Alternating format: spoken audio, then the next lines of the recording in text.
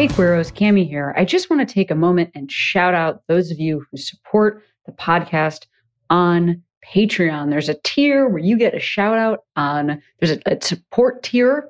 There's an amount that you can donate per month where you get a shout out on the Query Prime podcast. And I'm so excited to thank Jasmine, Ehrlich Sim, Danny Alcorn, Jennifer Hunt, Audrey Rower, Catherine Michaels, Rachel McIntyre, Hannah Booth, Julia Mosman, Brittany Carlson, Chloe, Courtney Ross, and Kevin Fry. Thank you so much for your support. Thank you for being a supporter of the podcast at that level. If you would like to support what I'm doing here, what Sierra is doing, all of the wonderful guests that we have, the best way to do that is to go to patreon.com/HeyQueeros. There's a bunch of different levels that you can join at, and I would really, really love it if you did.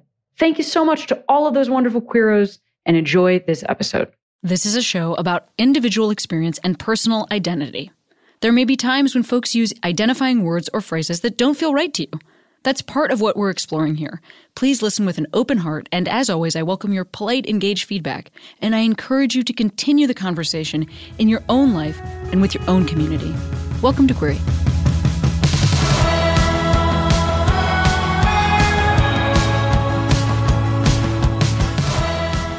Queeros, Cami here. Very exciting. I think you might hear some traffic in just a moment.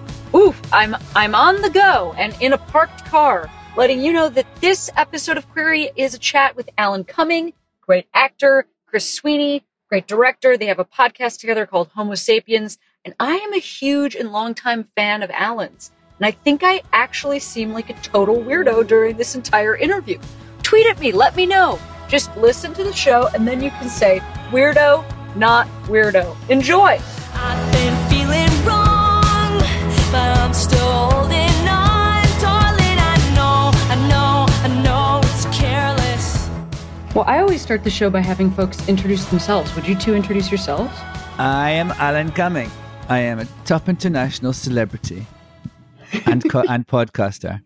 I'm Christopher Sweeney. I'm a medium regional celebrity and also podcaster.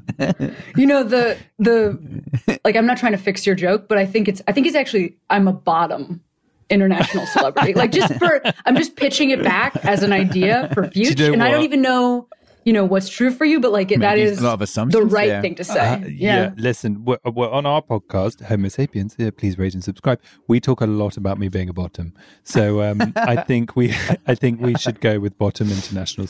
Bottom regional celebrity. We've talked a lot about bottoms in general in the last. Actually, yesterday we recorded an episode, and I heard myself say to this person, "This is what I actually said. May I talk about your anus?" That's what I said to this. Didn't I to that guest? And they went, delivered that gently? Yes. Was it delivered? In that very that is the right. Please, sir, may I have some more? Kind of little voice. Yes. May I talk about your anus? And he said, absolutely. Appropriate for a library. There's this soothing voice that Alan does when he asks one of these questions, which was, I think you asked Jeremy O'Harris. You said, Jeremy, how is your anal sex life right now? Cut to it. Can you hear the dog attacking something? I thought that was you having a go at some biscuits. Oh, if only. A girl can dream. We actually don't talk about this a lot on this show. So I welcome the conversation. I think that for some reason, I don't know, in the queer women and trans non-binary inclusive space that wear shirts that are kind of like the shirt I'm wearing or whatever, I feel like we don't talk about this stuff a lot, which is funny. What about sex in general or about bums? Well, number one, bums. Number two, topping and bottoming, which I think also has a place outside of the absolutely like cis gay male community. But I don't think that we talk about it as if it has a place outside of that community. No, we don't. I identify as a top, which I think is an unusual, also verse, which I think is an unusual thing for, because I also, I guess, identify politically as a woman, I don't know. So I think we don't talk about that a lot. Yeah, I've never had a conversation with my queer female friends about it. There's a lot going on. I just think, I think it falls into the department of danger for me, and danger that we're taking on those sort of patriarchal rule systems where you have to define yourself. You have to. It's everything has to be black and white. And I think anything that does that immediately gives warning signs to me, because you're closing yourself off to possibility and experience. So I just, or else that means I'm just slutty. No, I mean, I hear you, Alan. I think for me, it feels like then I can't figure out. Sometimes it does feel like, because I didn't grow up like seeing a lot of people that look like me, sometimes I feel some like relief in identifying with anything. And then of course, the moment you identify with something, you do enter into a system where there's an opposite of that thing. Like I totally get what you're saying. Or identifying with a word creates like an exclusion. For instance, like the word lesbian, which I think has now evolved to be like for some folks exclusive of trans folks. Anyway, this is all just a very long way of saying sometimes I feel like I really like having labels, because otherwise I don't understand what I'm supposed to do with myself. Does that make any sense at all? Like, how am I supposed to live? You need to get a label maker, world? it sounds like. I bet a label maker would help you in many ways. I mean, literally a label maker. Shirts. Yeah, fair enough. Yeah. Well, it's like twists, isn't it? It's like, it's nice to have labels because then you can do a new twist on it, or you can play with it. And I think that's... I just like queer. I think queer is so much of an umbrella. It's about so many things. And also it doesn't necessarily define what you do with inside your underpants. And I think it doesn't specify gender. It doesn't it's I think it's about sensibility but it's about sort of solidarity as well. I don't know. There's something the umbrella-ness of that I really like. I say as a queer man now much more often than I say other things, I think. Is that how long has that been true? What? Alan, for you? Like that worked as the best term? Queer. Always? Yeah. No, not always. I don't know. For a while, I remember actually seeing, because I'm doing this really boring thing right now, I've got to look through all these old clips that are on my website, because I had to move it's boring, something. I've got to look at all these endless interviews with myself and decide which year they're from. Because whoever put them up there forgot to say which year. And as the years go by, there's rather a lot. But there was Jessica Lange gave me this award in about, I think 2005 or 6, a GLAAD award. And she was reading she was reading an introduction to me, and she was kind of a little, I'd said, oh, call me a queer man. And I think even then it was a little it was sort of newish to say that in a sort of, it wasn't that common that people did that. And so, and she was a little taken aback by that, because she had that sort of, the remnants of that being a slight. So I suppose since then, but not like fully, I don't really care what people call me. I mean, I do obviously, but I don't mind if people get it wrong. And, I don't know. And also I'm a bit bored of having to talk about it and explain it all. Do you know what I mean? I think queer kind of gets it. Yeah, fair enough. I mean, we don't know each other outside of this Zoom, but I definitely am aware of, like, you've just been in the public eye for a long time, a fucking minute. Yeah. And I would imagine that's why I ask, because there have been so many shifts in the community, and to have to answer this question for such a long period of time. Like, I'm sure you've gotten this question for what has like spanned a lot of changes within the community. Yes. Like probably, I don't know when you started fielding this. Do you know when you started fielding this question? Oh, yes, for decades. I mean, I can't remember. Yes, I mean, yeah, for decades. And obviously things have changed, and I've changed in how I want to talk about it and how I deal with it. I mean, I think it's complicated for me. Well, it's not complicated for me, but it's complicated for people. Like one of the other things I was seeing in that troll through all those interviews from my website was an old ancient one with Chelsea Handler when she had a show. She used to have a nightly talk show, and I was on one time, and it was, I thought, oh, here we go, because always around that time, and once in a while I still get it, but they go, Alan, you're the only guest who's been on the show who's been married to a woman and a man. And I always go, yeah, but not at the same time.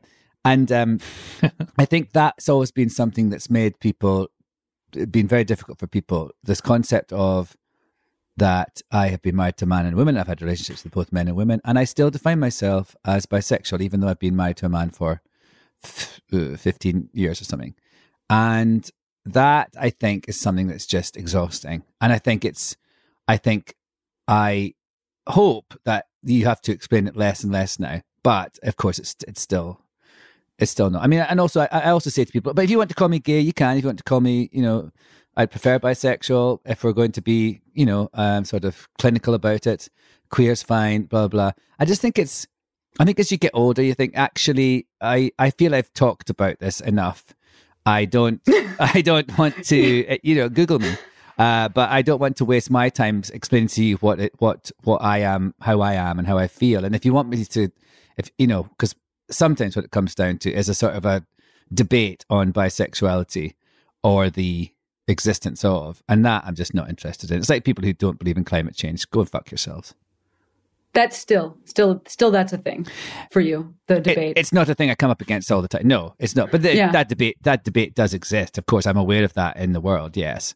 But I think less and less so, because I think what's actually been the great thing, what I think I've really, myself and many people, really appreciate about the whole trans explosion is that it has made the concept of being in the middle and not being one thing or the other, or being a bit of both, much more understandable to people.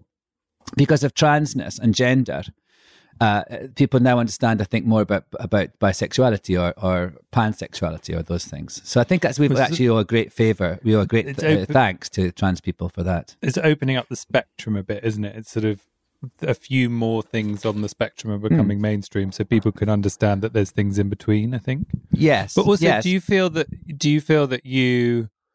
Because I find it sometimes when we're interviewing people, like, that I don't want to necessarily talk about their transness or their whatever specific part of their queerness is, because they are more than that. But then sometimes I go, well, on a podcast that is for people who are queer, I feel like I want to, because I remember hearing those people, the first conversations I heard around that, and what a beacon that was, Yes. I think it's important. I mean, I think that's why it's good to do that in those introductions. But also, usually when we're talking to people, we're talking to them about something connected to their queer lives, and so it kind of comes up. But yeah, I mean, I think it's it's interesting for me. I feel having a prefix as an actor, say, like I used to get bisexual actor Alan Cumming, then it would be like maybe gay actor Alan Cumming.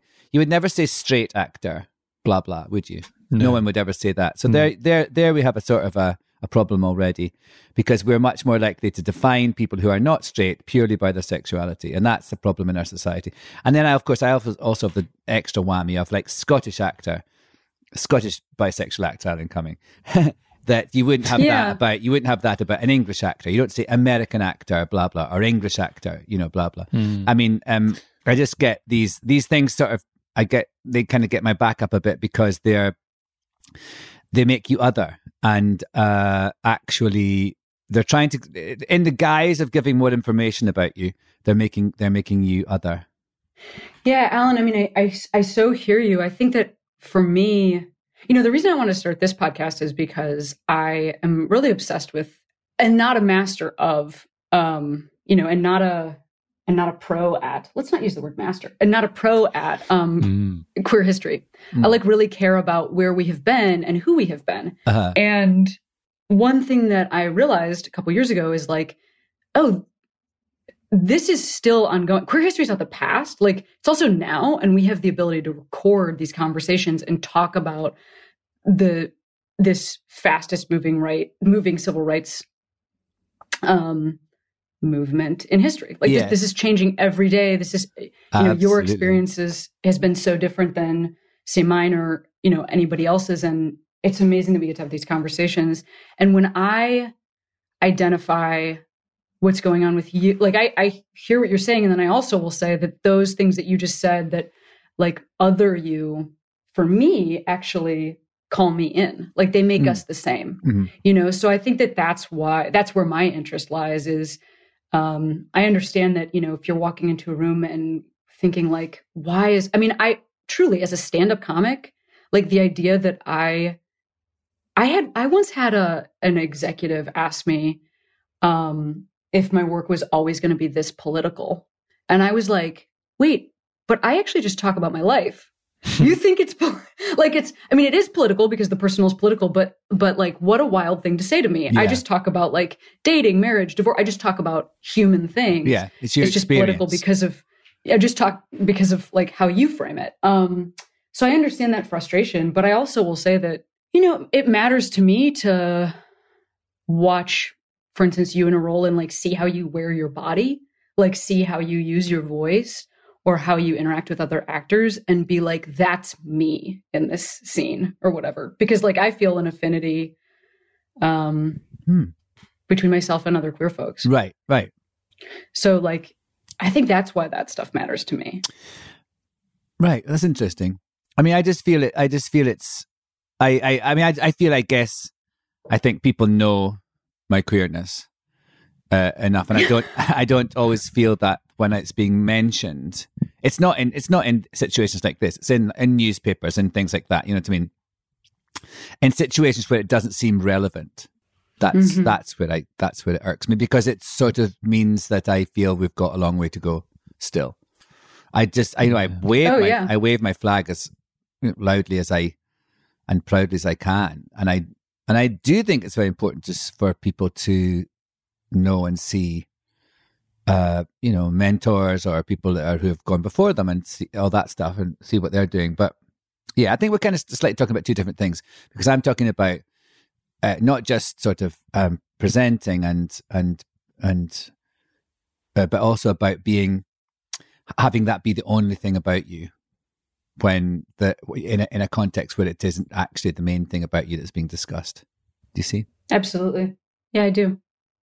How do you two, let's talk about how you two know each other and decided to work together on a podcast. Wow. Talk me through that. Well, So Chris was my masseur. yeah, and he tips like no one else. No, Here's a tip. I'll give you a here's tip. You see, You guys, that was simultaneous. That was You cute. So we host a podcast together called Homo Sapiens, which is where queer people talk about life. But when I met Alan, it's because I was interviewing him for the podcast with my friend Will Young, who is a British pop star and writer and actor and many other brilliant things. And we went to see Alan in Edinburgh and we interviewed him. And we had such a merry time where actually I remember you saying, people can call me gay, people can call me bisexual, I don't care. It's funny when you said that. I was like, I remember you saying that the first time I met you. Yes. And then when Will then went and did his album and didn't want to do it anymore, Alan stepped in. So now we co-host together. So we that was sort of brought about by our agent, who we have in common, a guy called Conor McCahan. Ex-agent, yeah. Fired him. We fired him. We didn't. He retired. We're so successful. He retired. Yeah, he lives. That's right. He doesn't need any more money. That was it. That on was the all Homo money he needed to Sapiens make. residuals are Yeah. just floating. Yeah. Oh, Mhm. I mean, trust me, I had know. to turn gold. Yeah, I know about the money that's in podcasting. You don't have to tell me. Rich as creases, all of us. Yeah, absolutely. So, Chris, when you met Alan to do this interview, I'm assuming that you already had context for Alan. Yes. And how does one go from that vibe to peers working together vibe? That feels slightly unusual to me. I mean, I know what you're saying about arranged by the agent, but like just in your own mind. It was like, it's so funny because we said, let's do 12 episodes together and we'll do a whole bunch of interviews at Alan's house in New York. And like in my head, I called it Salon de Alan because we're in Alan's like the room at the top of his house, and like all these people came, like Cynthia Nixon and Patti Smith, and it was just like we just chatted, and Alan's husband was downstairs listening and was like, I just hear you all laughing all day, and it was great fun.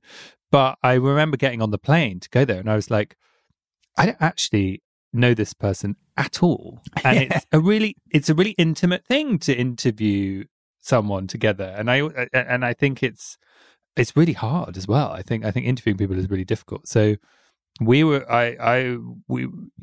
luckily it worked out really well, because the one thing that's amazing about Alan is he's just this sort of warm, inclusive person who doesn't really, what you see is what you get, if you know what I mean. And so so it's really straightforward, and it's been really fun. And also, I think I we'd done that wide-ranging chat with Will in that hotel in Edinburgh, and I think that was like, I think it was because I said, this is the best, my favorite interview I've done in ages, and because I've had this whole sort of I'm against podcasts sort of thing. Every fucker's got a podcast. Jesus Christ, it's going to be like reality TV. Eventually everyone will have been on some reality TV show. Then we can all just stop. Yes. And so I had all that kind of shit going on. But when we did that initial one, I said very clearly that I'd had such a great time. And also, we talked about very intimate things. My husband was there, but my husband and my ex was there. We met them too. And also Will and Chris had a car accident the night before. So there was just it was a very sort of, it wasn't just like an interview. It was a very kind of, a lot of intense things had happened. And they'd travelled, and I was in Edinburgh, and we had this very intimate moment that was surrounded by a lot of quite big things. So it sort of had a little springboard in terms of our, and we obviously really got on. I'm a very gut person, an instinctive person about people, and I really felt that I had already connected with Chris, and I trusted him, and I liked him, and that was why I jumped in like that. And also, like, it was about, like, and I think your podcast has the same quality. Like, I feel like somewhere along the line, radio turned into really like just bullet questions at people, and conversation had disappeared. And I was like, I don't really feel like I hear conversations. And then I was like, and what I really don't hear is queer conversation that just flows in and out of something specifically very queer to something completely not. And may I talk to you about your anus? Yeah, exactly. And then Alan comes in with, with the we call them our sort of hard hitters. And we should change the name of the podcast to Tough on the Anus, a hard hitter. That I feel like, well, one thing that I will say about this that's funny is, because my background is coming in through comedy podcasting, and comedy podcasting it's a group of people who cannot figure out how to talk to each other unless there are microphones. And then once everybody has microphones, it's like such a good chill vibe. I cannot tell you the difference between what is going on in a green room where everybody is like, jockeying for position with like elbows out and trying to get the biggest dig, the biggest roast, and then also the funniest joke. And like very little eye contact is happening. Everybody's just like sort of speaking to the middle of the room. I always found that with comedians, actually. It's so interesting. Over the years, I've done quite a lot of things with comedians, and, sometimes made films with people who are acting, who are comedians, and things like that. And I've been in certain situations myself when I'm sort of, there as a sort of kind of, I've done sort of stand-up and things like that. Did that, Just for Laughs, had hosted one of those, all those things. And I find them a very anxious collective bunch. They're very, it is that thing of everyone's got kind of jostling to be the top dog. Everyone's got to, and so nobody's going, hey, how are you doing? It's so nice to see you, blah, blah. It's all very, hey, but immediately there's this tension and this, it's a competition. And I think I'm always really intrigued by, when groups of people who do the same thing come together, how they interact. Comedians don't do well. I tell you another group who don't do well, but it's because they hardly ever interact. It's directors. Like, directors are very mean about other directors. They're like, out of lots of art forms or types of artistic work, directors, I think partly because they never see other directors. Like other actors, you meet lots of other actors. You meet other directors, you meet producers, you meet, singers, but with directors, it's it's only you on a film that is the director usually. Then you go and you edit with your editor. You don't really you don't have sort of director seminars, and so therefore I think there's I don't know. I've found directors to be not very supportive of other directors' work. That's my impression. Yeah, but do you know what I think about? What do you think about that, Christopher? Well, as of today, Emmy-nominated director. Emmy-nominated director. My God, that's right. Congratulations. But I have a real opinion on that, because you know, you're a director as well, Alan. Like I think, because I started out as a music video director, and it was all white straight men. Like there were no gay men or anything. And this is 15 years ago, when, to my shame, I didn't even question it, you know. But I think I find it very patriarchal and a very one way of being, that it's just men, not, you know, all competing with each other. And I remember like 2-3 years in, I was like, I'm not going to do that. Like, I want to be collaborative and sisterly, for want of a better word, with other directors, and support them and raise them up, because there's room for fucking everybody, you know? Yeah. And I think that yeah, so I think that's what it is. I think that it inspires that they make it like it's sport. And if you don't get sport, which I don't, right, you're like, I'm not interested in that, you know? Well, I mean, I also wonder, so I would imagine that there's something for the personality type or the like trauma history for directors that might have something in common with comics. You know, I tend to think that comics are people who, like, something really terrible happened to us at some point in our young lives. And so we've overdeveloped. What did Joan Rivers say? She said, like, if you meet someone funny and ask them what happened to their mother when they were 7 or something. Yes, exactly. Yes, right. And so as a reaction to that, I think that we, you know, overdeveloped a sense of humor, just because we're going to be humiliated unless we make the joke first.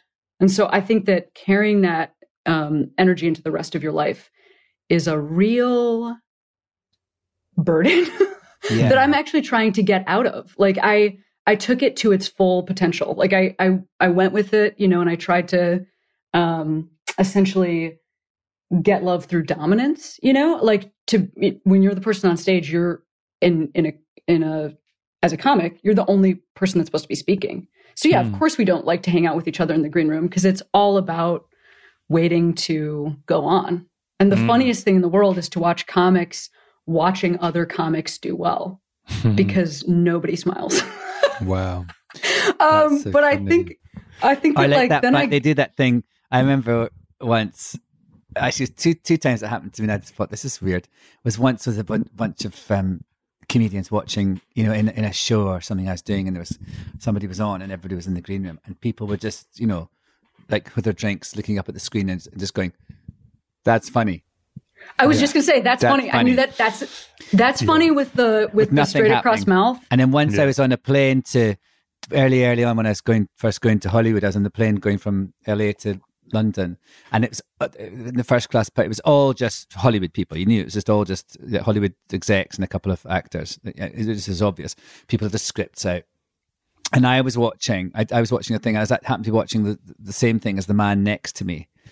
And I could hear it, and I would go, ha, ha, ha, ha. And he'd just go, that's funny. Like that. It's just like this weird echo that every time I laughed, I don't know if he was reacting to me laughing, but he couldn't sort of laugh. It was like this lack of, it was a thing that was closed off, maybe it's something about being so analytical. Like, I sometimes think it's funny when comedians get so anal and analytical about a joke and about the sort of the mechanics or the science of jokes and all that. That to me seems really funny, and also somehow loses the whole kind of joy of it in a way. Well, if you want to refer to the most serious people in the world, those are the people who are very serious about joking around. Yeah, like that is a true problem. I know for me, I felt like I got to a place where it was starting to affect me, like spiritually, in a way of, I don't want to feel that way. You know, I don't want to walk into a room and feel that way. I'm tired of it. And so I've been really happy that I got there, like that I got to that place sort of before I was fully adrift at sea and like could not come back. And it's been really wonderful trying to work on that in my personal life. Well, Chris, what? Yeah, tell me. I think that you grow up, and I do think for me, it's to do with being queer or a gay man. Like, you learn to regulate the room with humor. And it's a lot of energy goes into that. And you go in, I'll be funny and I'll make people laugh. But actually what you're trying to do is manipulate the room to make sure that you're in control of what people think of you. And I now make a really active decision sometimes I'm just not going to be funny in the situation. I'm not going to hold the baggage of the room. Because sometimes, for example, let's say you're having a meeting and it's a bit of a stressy one because it's work and people are cross about something. And it's like, I know how to go into that room and be like, ha ha ha, and like, let's get it all light and blah, blah, blah. And it's like, why should I have to be the person who does all that hard work? And I'm just going to let other people, do it because it's actually not good for you. Yeah, I hear you. I think it is a safety issue, actually.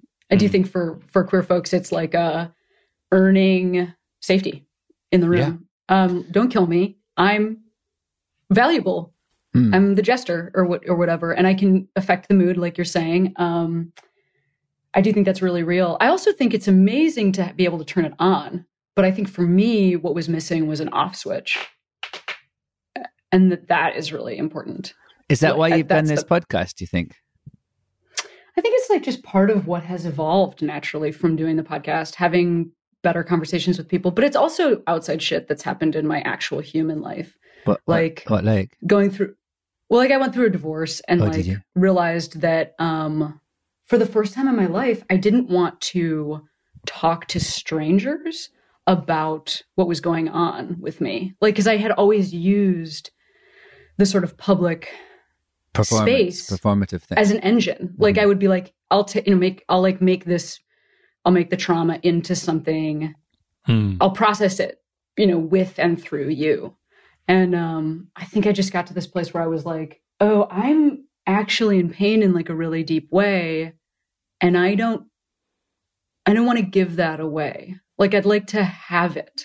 I'd like to have that pain, which is such a strange shift, such a big shift. I find in Britain as well, like the other one is alcohol. Like my husband is from a very English family, and there'll be like a problem, and he's like, "Why don't you just have a drink?"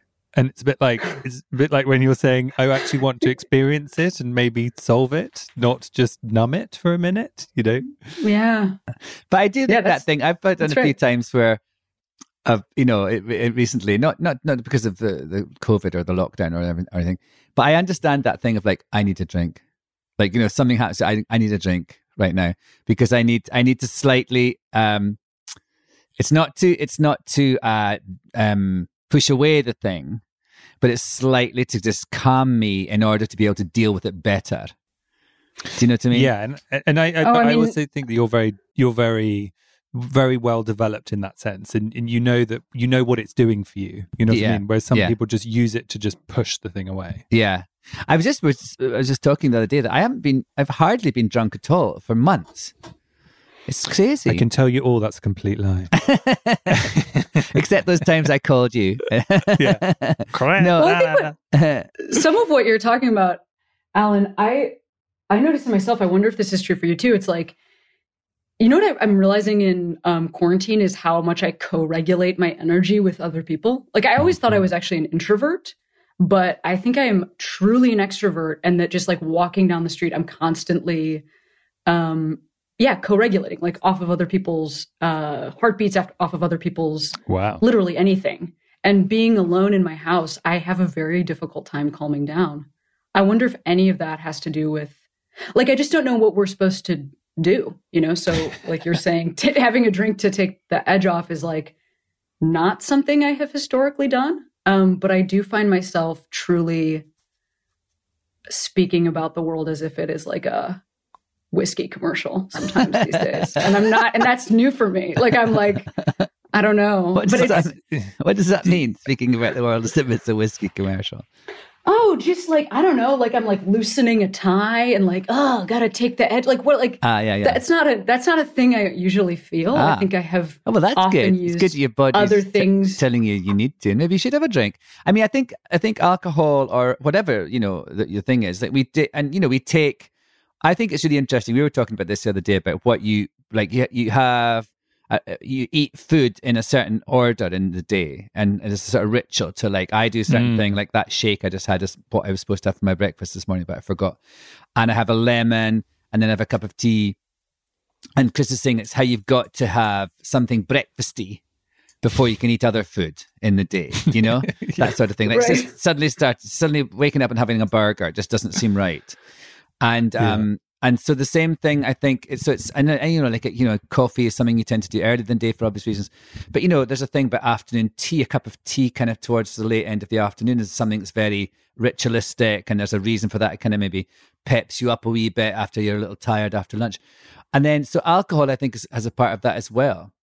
That you have like the cocktail hour is a thing to kind of signal the end of the working day and to kind of relax you a little bit and let things go. I'm really trying to listen to those sort of rituals of, and actually one of the things, the biggest thing that's changed for me during lockdown is I got up earlier.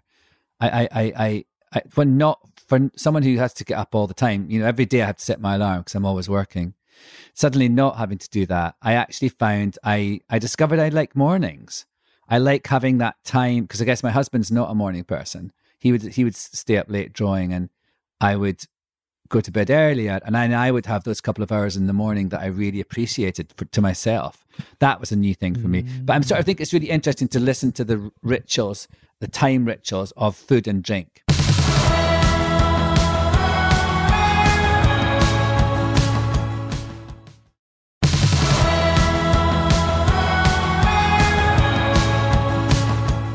Yeah, what are you doing with those first mornings, with those first hours in the morning when you wake up? Oh, I love it. Well, I get up. First of all, I'm not in this house now. I'm in quarantine in Canada right now because I'm about to start shooting a thing. But we've been in our place in the Catskills since March. So I get up in the morning. I unlock all the doors, and because he's locked them all, and we have a thing that he locks all the doors. I don't. When he goes to the city and he's not there, I just leave all the doors and windows open. Oh, that Ridley. Is my nightmare. Is that your dog? That's my dog. Always makes an appearance. Sorry. Ridley. Because I'm also Beautiful. in quarantine. I'm self-isolating because I went to Spain, so I have to be here for 14 days, and I'm not allowed to walk the dog. Oh, so who comes and gets him? Or just doing the garden? No, so he's That's because William, my husband's coming tomorrow, but he hasn't been walked for 2 days. So he's a bit. But that's Oh what I my do with goodness. Lala. I do this. If you've got a circuit, make a circuit and just run around. I've been running around like crazy. The neighbours think I got I'm him insane. to run around after me in the garden today, but he just when it's like, you need to walk me. Yeah. What were you doing in Spain? I was on at a bachelor party, which we call a stag. What was in that the UK. like? Good Lord, what is a bachelor party in Spain like? Well, during in Ibiza. this In moment? Ibiza. What are you talking about? I cannot believe this is real. What was it like? What are they doing there? Which version do you want? No, it was. I want to know if it was like a full circuit party, but everybody's wearing also a mask and shield. Like, what is going on? It was very like me and my friends are so we're just rubbish. You weren't pilling So- it. Were you not pilling it, Christopher? No, we were in this really nice house in the middle of nowhere, and we just swam and hung out and went to there's this place called Pikes where the Club Tropicana video was filmed. Do you know it? Hilarious. The Wham. Yeah. And there was no one there, and the whole island is empty. There were 4 people on our plane. So it was not it wasn't and no clubs are open, so it was not the rave up that normally Ibiza is. So Does it look like there's staff that's living there? Like, does it look like there are people who usually would work at those places that are there, or is just nobody there? there's hardly anyone. There's but locals are there, and people who kind of went for a bit of the season, but not that many people. And it was just really strange in the sense that it was so empty, and so I've been to Ibiza a few times at work, and it's thousands of people everywhere you go. So going somewhere and it's just empty was just so weird. Well, that makes me feel a little good. I mean, I don't know. I would feel much worse if you told me that it was thousands of people everywhere. That would sound like, oh That no, would you're be- in danger. You should definitely not take the dog for a walk. Yeah. Alan, you're in Canada and Yeah. you're starting to shoot. Have you shot yet? No. During this time, have you shot anything? I've shot something myself for the BBC, for the National Theatre of Scotland and the BBC. I've shot tons of things. I mean, that's one of the things about the lockdown is that everyone who's mildly famous, I think, has been incredibly busy because everyone's asking you to make content. And it was it's overwhelming, and there's lots of, I've been busy with some of my own stuff as well. But a lot of my days have been with doing videos for various organizations, or just appeals and things like that. I've got a lot of tripods now and little wires and things. But also I shot this thing. I've sung a couple of songs on my piano, and they've gone on TV. I've done a lot of stuff like that. But I did this thing for the National Theatre of Scotland. Did this thing called Scenes for Survival, where they got these writers and artists and directors and everything.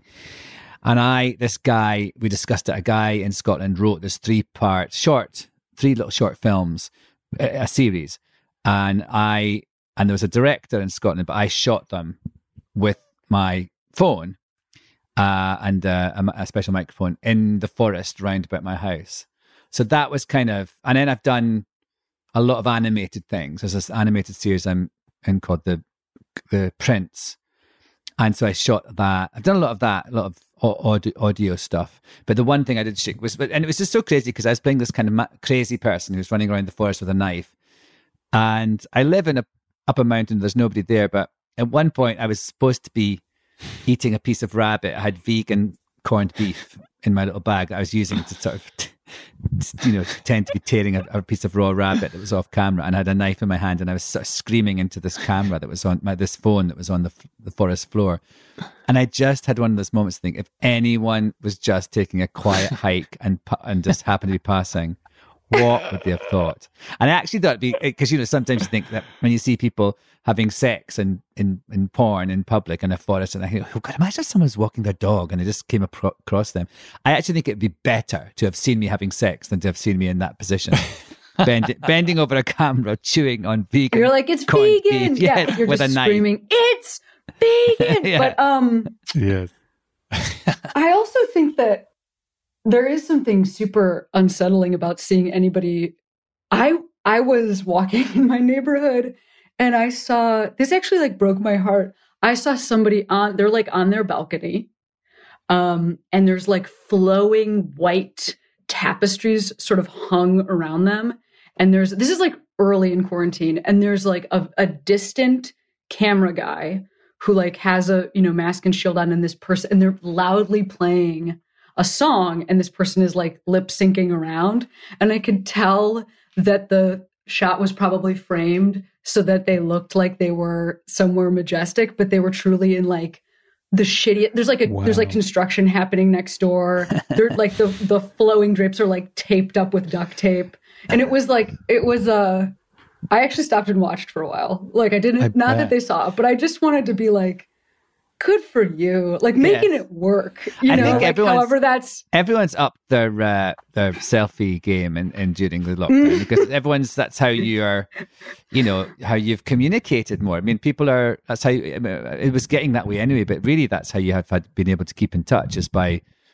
And the whole thing with the little lights, the little lights that go right, the circle lights that go on your phones and your computers. Everyone's got much better at lighting, thank goodness. Because that's something that the world was lacking. I always have this thing that like I won't put a filter on my face. I just won't do it. But I might give in. Bless you. I mean, I feel like you're contributing to the issue of like, why do I have to look perfect in this? No one does. So it's like, here I am. Although after a particularly heavy night in Ibiza of lots of drinking, I did a video of myself to say new episode of our podcast was online, and I looked at my face. I was like, there is no way that's going online. I literally was like, I look like someone's hit me. What is something that I've actually really enjoyed is watching people's hair color be what their hair color actually is. Oh, yeah. It feels like kind of beautiful to see it. People were saying that about Botox and fillers and stuff, weren't they? They were saying we'll all see the Botox and fillers start to disappear. I've loved those ones. Those ones you see, it's the Tiger Man. What was his name? The one that we all watched. Tiger King. Yeah, so it says Tiger King, a picture of Tiger King, and it says, lockdown's been really tough for me. And then underneath it says Jennifer Aniston. It's like pretending that someone is somebody else. I've loved those. It's actually that thing. I remember at the start of it, a friend of mine was saying, I just spent the entire day seeing you can buy Botox on Amazon. You can't. And like she says, no, she was like, nobody will be recognize me if this goes past a few months. You know, and that things like that, like hair color, hair length. Like I have not actually cut my hair since the beginning of lockdown. I trimmed it a little bit at the back. Do you think, Alan? Do you think that they will? Do you think that they will change your hair for the film when you're shooting? Yeah, for this thing. Yeah. Well, the thing is, I said to them, hey, can I cut my hair? I might cut my hair before I come. They said, no, we'd like you to have long hair, keep your hair growing, and my beard. So I started growing my beard again. I'm playing the mayor in this kind of funny musical thing, and so I guess, yeah. I mean, the thing is, I actually like the fact that my hair is crazy. I look like, remember that mug shot of what do you call him, Nick Nolte? Remember? that's what my hair is like a bit in the mornings, and and so I actually, but now I'm quite liking the fact that if I've always that thing of you want to grow your hair, and I had no hair at all when this started because I was doing a play in London and I was bald, and so it's very kind of a whole new world. This is my COVID hair, and so the thing is, if they will maybe keep it like this or trim it, but then the thing is with films, they trim it for continuity a little bit every week. So I'm happy about that. I want to kind of keep going. Sometimes you can cheat. Yeah, it feels like it does feel like a moment that is part of the times. It is weird to think about. Like my girlfriend we've been cutting each other's hair in the driveway, and what a like perfect. It just feels right, it just feels right that there's hair all over the driveway. It just feels like, yes, that's what's going on right now. Like it looks bad when we're done, and then it just grows in a couple days or weeks later. And so are those what a delight. Those blonde bits, are those tips that you put in, or are those at the end of These what are it used from to be? a minute ago. Yeah, exactly. I was like, it was blonde. Yeah. So it's just now growing back in, and those are the remnants of the blondness, the last bits. Exactly. Cutting each other's good. hair I like is a that. test for a relationship. Oh my God, it is. And it's also, it feels really intimate. It's like a sweet thing to learn how to do some stuff in the relationship. I forgot to tell you, Chris Grant, my husband, sent me a picture the other day. I forgot to discuss this with him, where he's got very little hair, and he just gets one of those things, and it's just do a clipper things, and you put it to a setting, and you just go like that all over, and sort of at the sides anyway. And that's what he did to me at the back, because it was my back bits were curling out behind my ears like a sort of a 1970s porn star. So I chopped those bits off. But he put it on the wrong setting the other day, and he had this kind of big strip up the side of his head. It was kind of nearly bald. And I haven't. I forgot to ask him what he's done with that. I mean, there's been a lot of great COVID hair accidents. Oh, my friend Faye in London, she's an actress called Faye Ripley. She put on her Instagram, she dyed her hair pink. Really? Yeah, she dyed it completely pink. Got it. Do you always have to dye it blonde first, then to get to pink? Absolutely. Oh, you do. Yeah. She did it. Yes, something. absolutely. It was a mistake, though. It didn't quite come out the way she wanted it. Yeah, you have to strip it first, and then you put which is also wild thinking about people doing that at home. Like they're definitely destroying some of their towels. Like no doubt that there are marks on the walls or whatever. Things have suffered in the home for that beautiful nearly pink hair. Well, y'all, I want to ask just maybe one more question and then feed into asking you to shout out Queeros, because I rarely have two people on the podcast, and it is interesting how it affects. I've only done it 2 other times. So it makes it for a much more conversational chat as opposed to directing it to each one of you. So Chris, you talk to me about this Emmy nomination. Oh, thank God, finally, 58 minutes in. Can you believe how fucking long that took? I know. I've been texting my agent while it's been going on. Still no mention of the Emmy.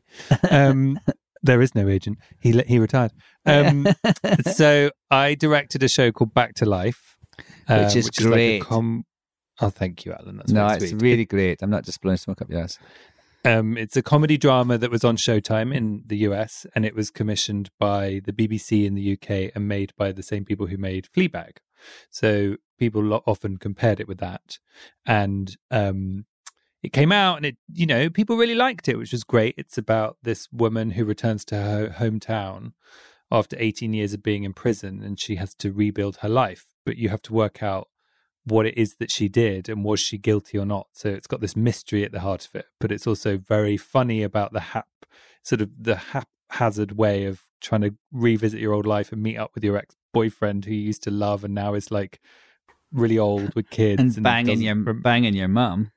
Banging your mother. Yes, little spoiler there. Spoiler, sorry. Spoiler. Oh, listen. So it's, and like we made it with no money and loads of love, and and then I thought we were out of the time of being able to be nominated for anything, but someone called me this morning and said we've been nominated for Best Comedy. So that's amazing. That's so great. Yeah, that is amazing. And a nice little gang, and Daisy Haggard stars in it, and she wrote it with another writer called Laura Solon, and I just kind of feel really proud of them, and it was made, I just felt like we were making something like putting on a school play, and the fact that gets recognition, I always think is really lovely. Yeah, that is really lovely. Huge congrats. And before I send you back into your lives, it is time. I would love to ask both of you to shout out a Queero, which is a person, place, or thing that made you feel like you can be who you are today. Well, I know who mine is. Should I go first? Yeah, go on.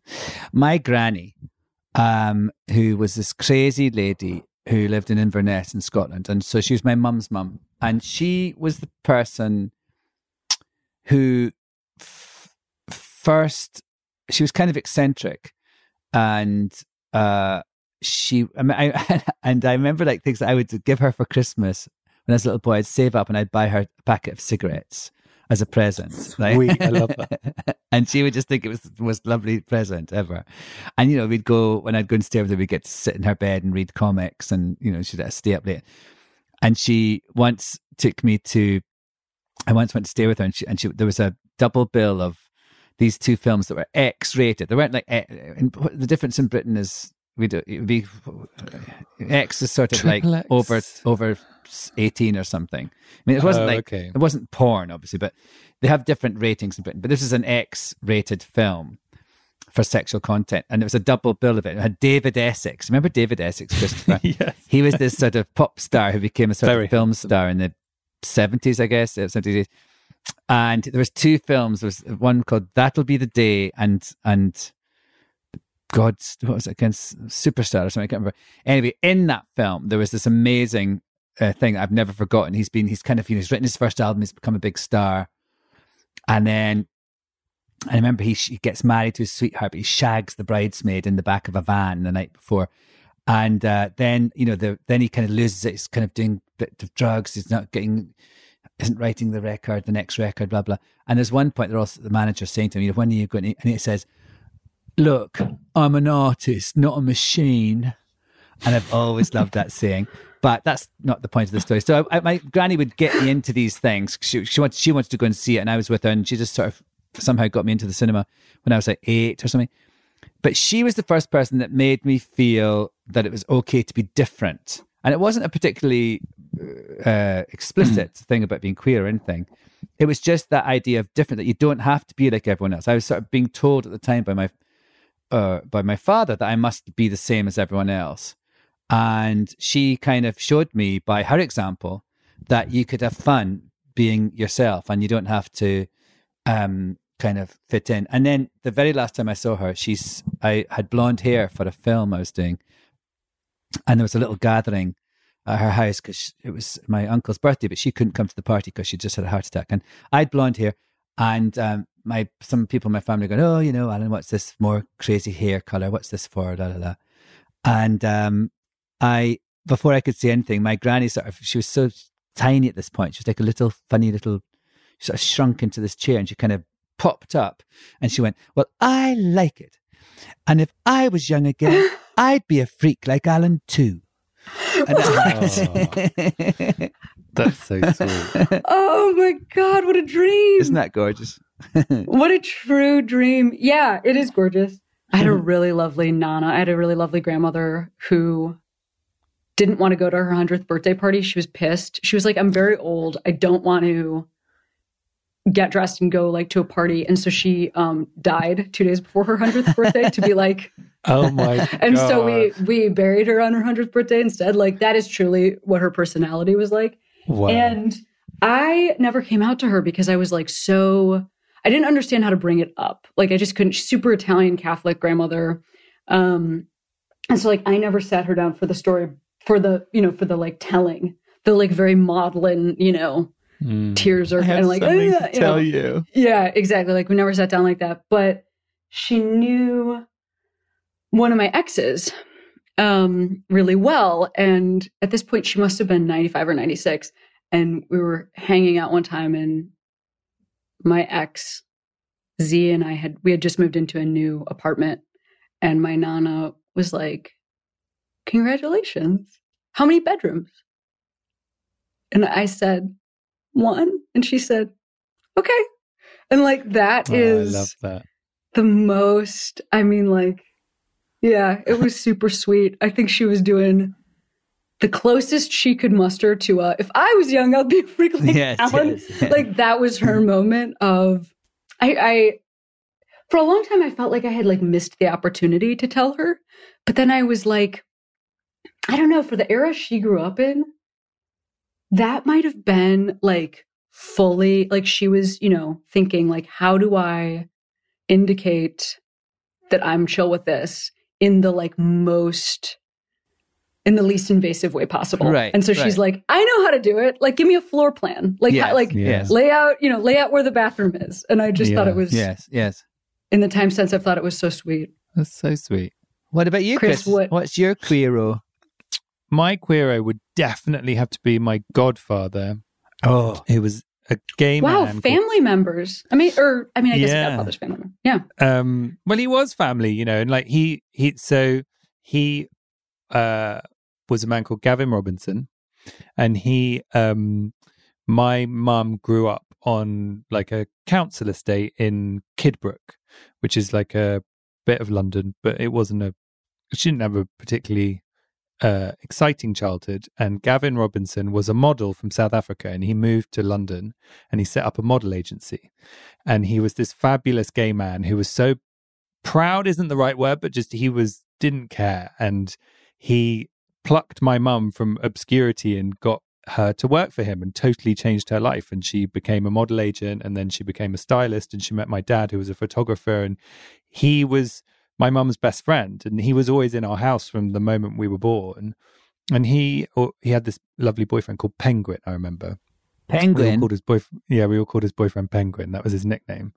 And he loved us so much as his godchildren and just took such interest. And I just feel so lucky that I was around someone who was gay a lot at a time when people would make out that they were other, and I had it on firsthand experience how normal and amazing it is.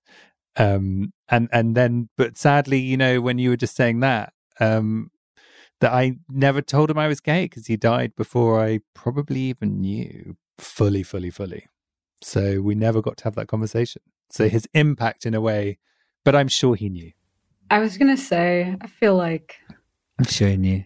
I played Mary I'm sure in he the knew. nativity play, age 4. Hello. Oh my God, me too. The two of us. Dueling Marys. Actually, I was Mary number 3. There were like 3 different kids cast as Mary in the nativity because everybody had to be included in a, important way. But Mary number 3 was the one who gave birth to Jesus Christ the Savior. So I kind of think it's the biggest role. That's the top. Yeah, it's the top role. Yeah, for sure. Yeah. Well, you two, it's been lovely to speak with you. Thank you so much for your time. And thank you, Cameron. Thank you. It's been so nice. Good luck with the rest of quarantine. And thank you. And thank both you. our quarantines. Yeah, good luck with both of your quarantines.